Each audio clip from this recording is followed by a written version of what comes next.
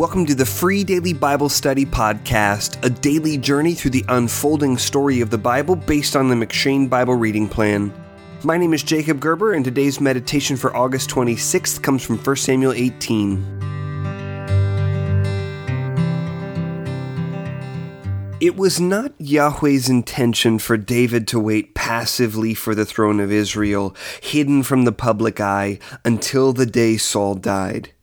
Rather, Yahweh sovereignly orchestrated that the lives of the two anointed kings should begin intersecting immediately upon the anointing of David. David first encountered Saul when he played the harp for Saul in 1 Samuel 16, and later when he joined Israel's battle against Goliath in 1 Samuel 17. In today's reading, David becomes best friends with Saul's son Jonathan, 1 Samuel 18 verses 1 through 5, and he marries Saul's daughter Michal in 1 Samuel 18 verses 17 through 29. Saul's relationship with David begins on a friendly note, but quickly sours when Saul starts to compare Israel's praise for David with Israel's praise for him.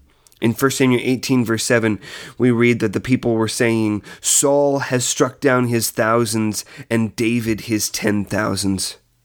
When Saul hears this, he worries about the increasing prominence of David, asking himself in 1 Samuel 18, verse 8, what more can he have but the kingdom? Deep down, Saul recognizes that the real threat extends beyond his crown and to his spiritual condition. In 1 Samuel 18, verse 12, we read this, "Saul was afraid of David because the Lord was with him, but had departed from Saul." As Saul stews on these thoughts, the harmful spirit from God continues to torment him. So, one day while David is playing his lyre to soothe Saul's madness, Saul attempts to kill David with his spear in 1 Samuel 18, verses 10 through 11. And when Saul is unable to kill David himself, he attempts to kill David through the battlefield, first by appointing David as the commander over 1,000 Israelite warriors in 1 Samuel 18, verse 13, and then by asking David to bring him 100 foreskins of the Philistines in exchange for the hand of Saul's daughter Michal in marriage in 1 Samuel 18, verse 25. But when Yahweh gives David victory over the Philistines, Saul's fear, as well as David's fame, grows greater and greater in 1 Samuel 18, verse 29. Increasingly, Saul's greatest downfall is his own scheming. While David entrusts his life to Yahweh at every turn, Saul attempts to protect himself, regardless of whom he might hurt in the process. And even though Yahweh continually thwarts his plans and continues to exalt David, Saul refuses to repent, choosing instead to double down on his schemes as he furiously tries to fix the problems that he himself creates. Where in your life are you scheming rather than trusting God?